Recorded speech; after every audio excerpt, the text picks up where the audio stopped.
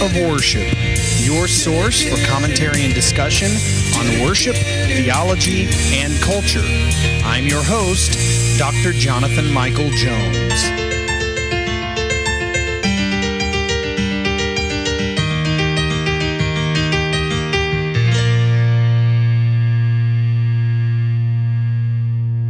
Welcome to the Act of Worship podcast. This is Dr. Jonathan Michael Jones.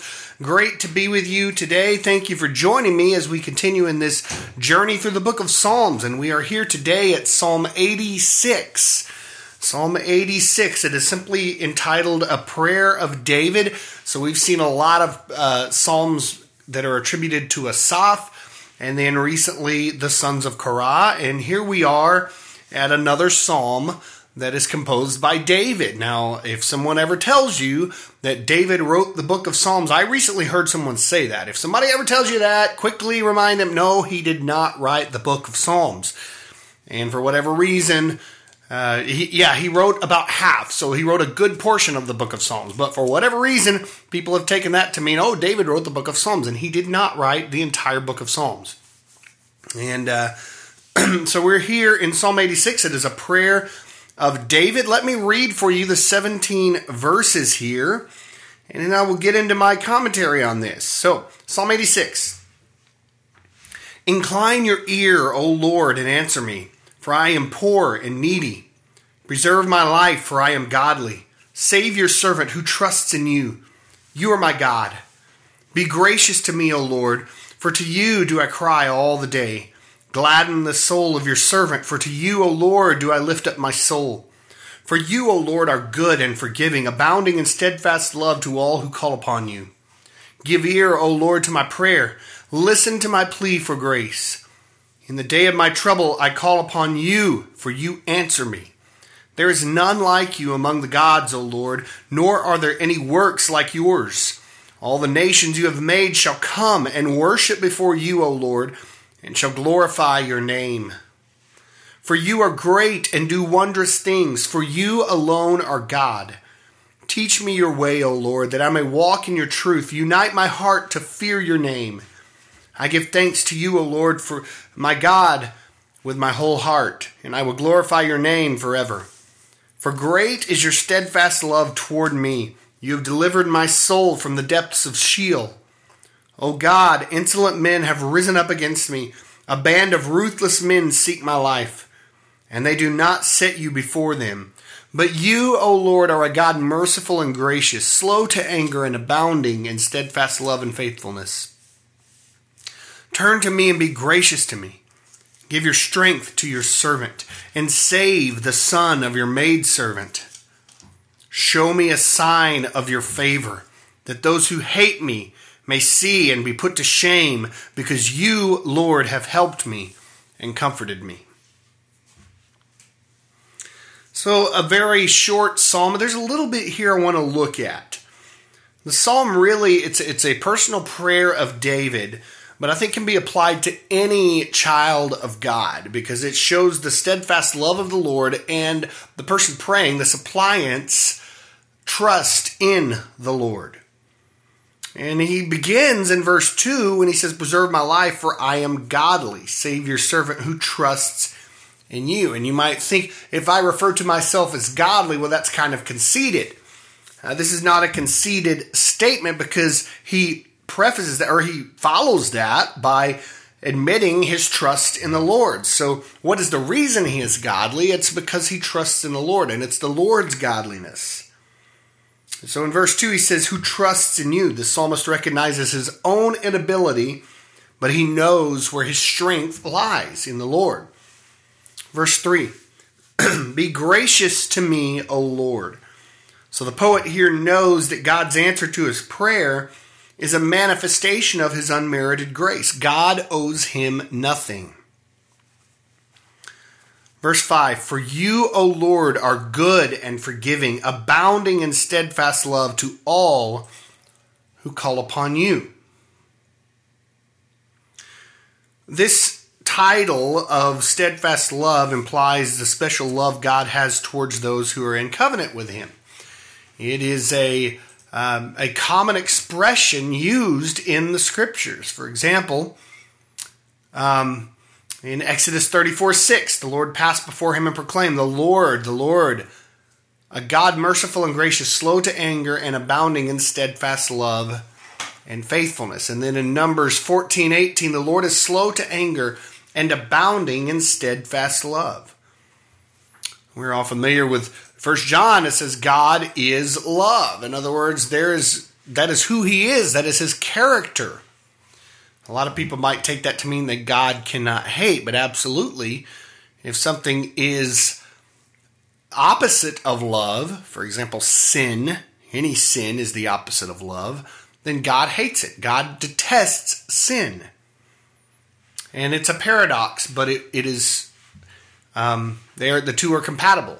God is love, but yet he hates sin. So God's steadfast love rests upon his people.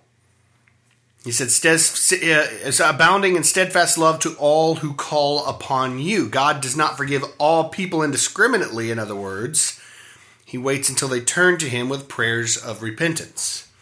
Verse 8, there is none like you among the gods, O Lord. Now, David here is not suggesting that there are, in fact, other gods. That is not what he is saying. Because we see in verse 10 where he says, you alone are God. So he is not saying that there are other gods, but he is making a statement that is relevant to the surrounding nations. So he sees that no god of the surrounding nations, in other words, gods that were made by human hands, none of these can be compared with the Lord in what he is or what he does. And so this confession of God's uniqueness is not a tacit admission that there are other gods, but he is comparing the foreigner's vain imaginations with the reality of Yahweh. Verse 9, all the nations you have made shall come. Yahweh is the God of all nations, even though they may not recognize him. God gives them their existence and whatever blessings they have. The same way he does so for individuals. The rain falls upon the just and the unjust. Well, why do evil people sometimes have good lives and seemingly good people have difficult lives? That is because God is in control of all of it, and he does not discriminate. But really our lives are eternal. So what happens on this earth, I don't want to say that it is irrelevant, but it is a small portion of what we face in eternity. And so these nations surrounding Israel at the time, all the nations you have made shall come and worship before you. They may not recognize God, but God is still in control of them. Verse 11, teach me your way, O Lord, that I may walk in your truth. Unite my heart to fear your name. The human heart is evil by nature. It is divided. And the only one who can unite it is God himself. A united heart is one that is totally set on God. Verse 13, for great is your steadfast love toward me. Again, we see this phrase, steadfast love, the loving kindness that is freely offered and promised, not just here in the book of Psalms in the Old Testament, but in the gospel itself. God is steadfast. So the psalmist here sees and knows and understands the steadfast love of God, but also understands his own weakness.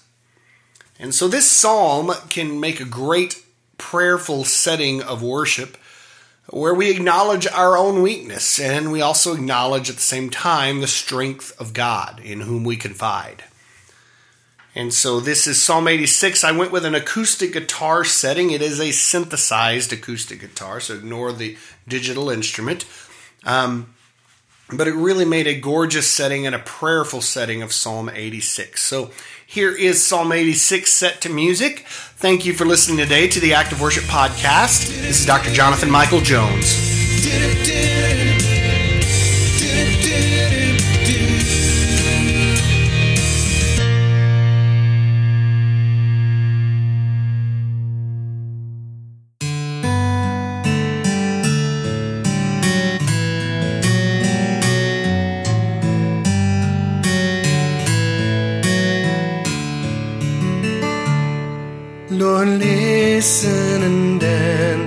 Oh, hear me, I pray.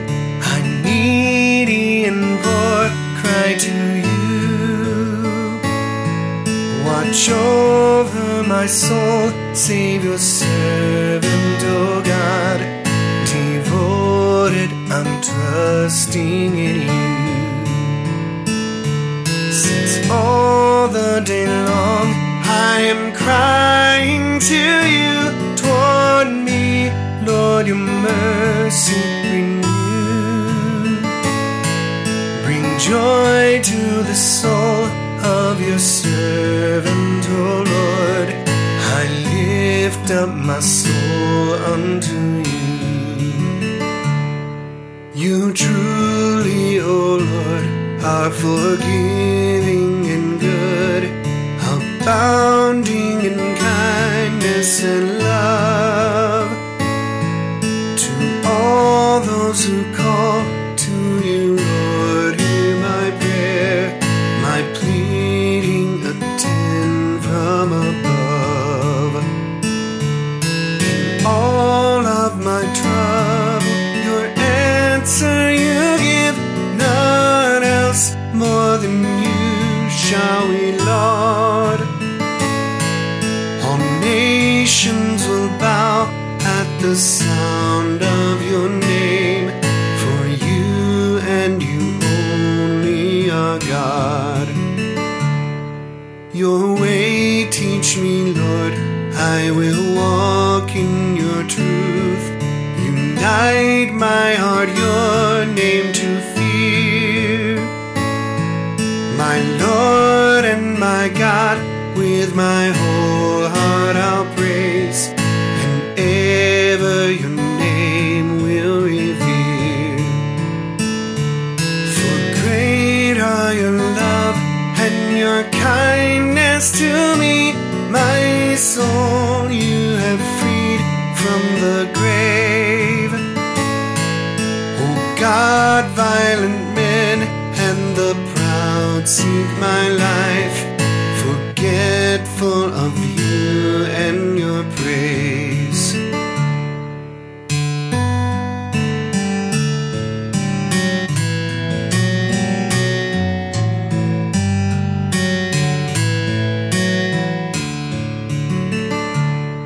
Lord, merciful God, full of grace, slow to wrath, abounding in truth and in love. Return unto me your rich grace now bestow. Your servant make strong from above. The Son of your handmaid deliver and save, a sign of your goodness renew, that all those who